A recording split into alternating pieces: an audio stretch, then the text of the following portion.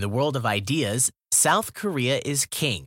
Bloomberg Business included that and other praise of the ROK in a recent report of its 2016 ranking of the world's 50 most innovative economies, with South Korea easily taking first place, followed by Germany and Sweden in the top 3. I spoke with Bloomberg to learn more about which factors influence the ranking and why South Korea, quote, dominates the index. I'm Michelle Jamrisco, and I'm a U.S. economy reporter at Bloomberg. We've done this for 4 years now. This is the 4th year in a row, and we've tweaked the methodology in year to year, so we don't encourage comparisons across years. But I really think it's notable that South Korea has come up at number 1 3 years in a row. But the whole reason for doing this was to kind of have a discussion around the World Economic Forum, of course, those meeting in Davos this month. A lot of what they talk about is how to jumpstart their economies, especially now, how to do things differently.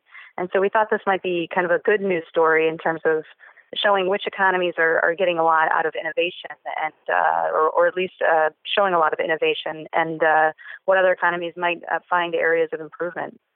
And we look at 7 different categories: R&D intensity, manufacturing value added, productivity, high tech density, tertiary efficiency, researcher concentration, and patent activity. So in other words, some of those are kind of wonky terms, but what we're trying to study is how much investment the government makes and the private sector makes into research and development, as well as how many science and engineering graduates they have, how many of those graduates go into the private sector in those fields, and how much they're getting out of it, how much they're producing in terms of manufacturing and productivity, and what kinds of ideas they're actually pushing into a patent process. So really trying to establish the idea into an actual product.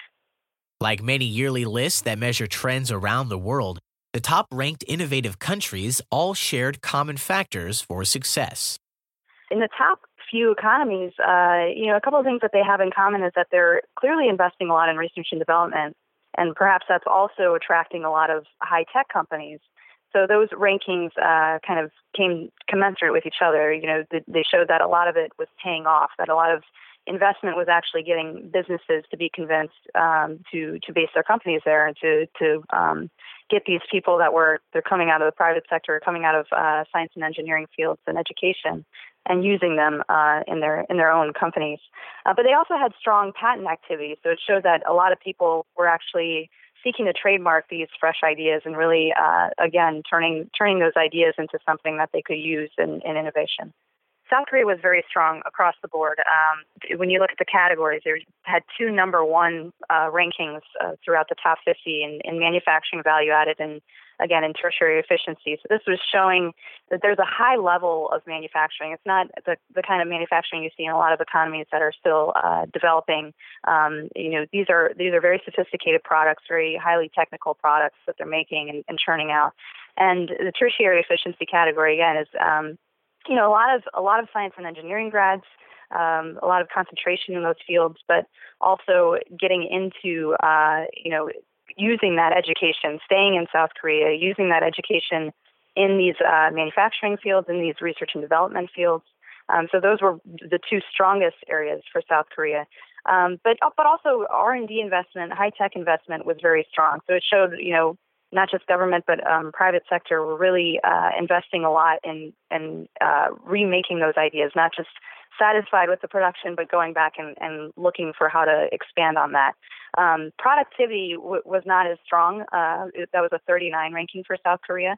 But all 6 of the other categories were top 10 rankings for South Korea across the board. Despite the ROK's strong numbers in the index, not everyone agrees with its number 1 position. My name is Jonathan Cheng. I'm a reporter with the Wall Street Journal. I've been based in Seoul for the newspaper for about 2.5 years now. I think the first thing with any list from a publication, including our own, is that there's a high degree of subjectivity here. It really does depend on what your inputs are, and it does depend on what your definition of innovation is. And innovation, of course, is a buzzword, and it's hard to nail down. You could ask 10 people on the street, and they'd give you 10 definitions of what that means and what goes into innovation. So I think there is that caveat there, first out the box. And I think the other thing, too, is that To me, it does seem like a little bit of a stretch. Again, not to say that South Korea isn't innovative. I just think that it's probably not innovative in the way that most people, if you stop them on the street, would think about that word innovation.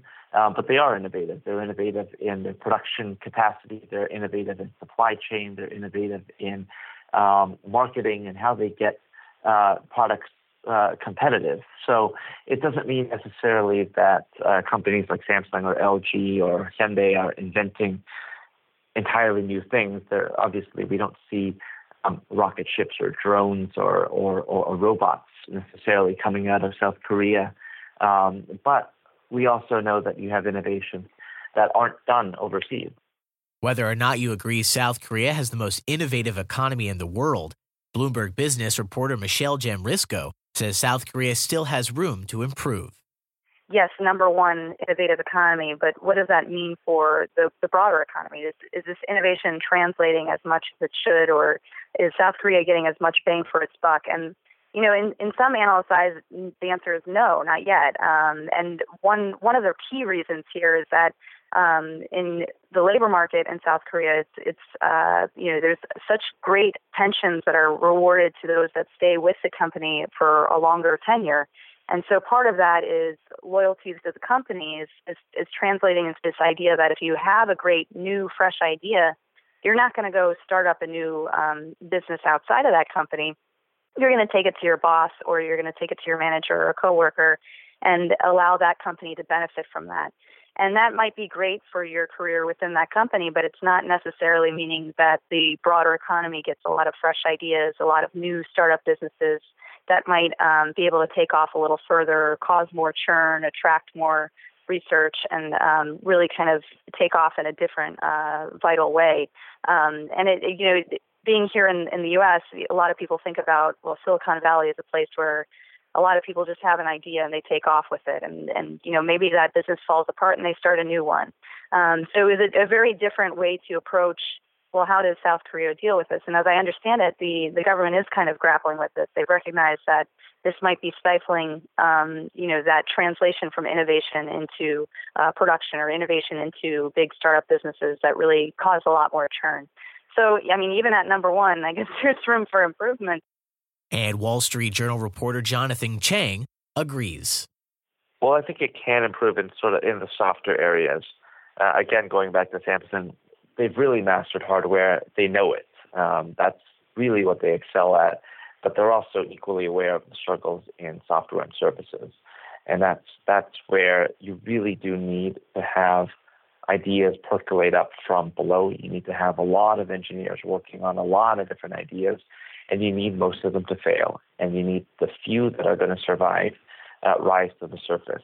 And I think there's evidence that it's happening. If you look at the startup scene here, you really do see a lot of startups that many of us will never hear about, all trying. And because they're trying, they may not all succeed. They won't all succeed, but out of them, hopefully something competitive will emerge. For KoreaFM.net, I'm Chance Dorland.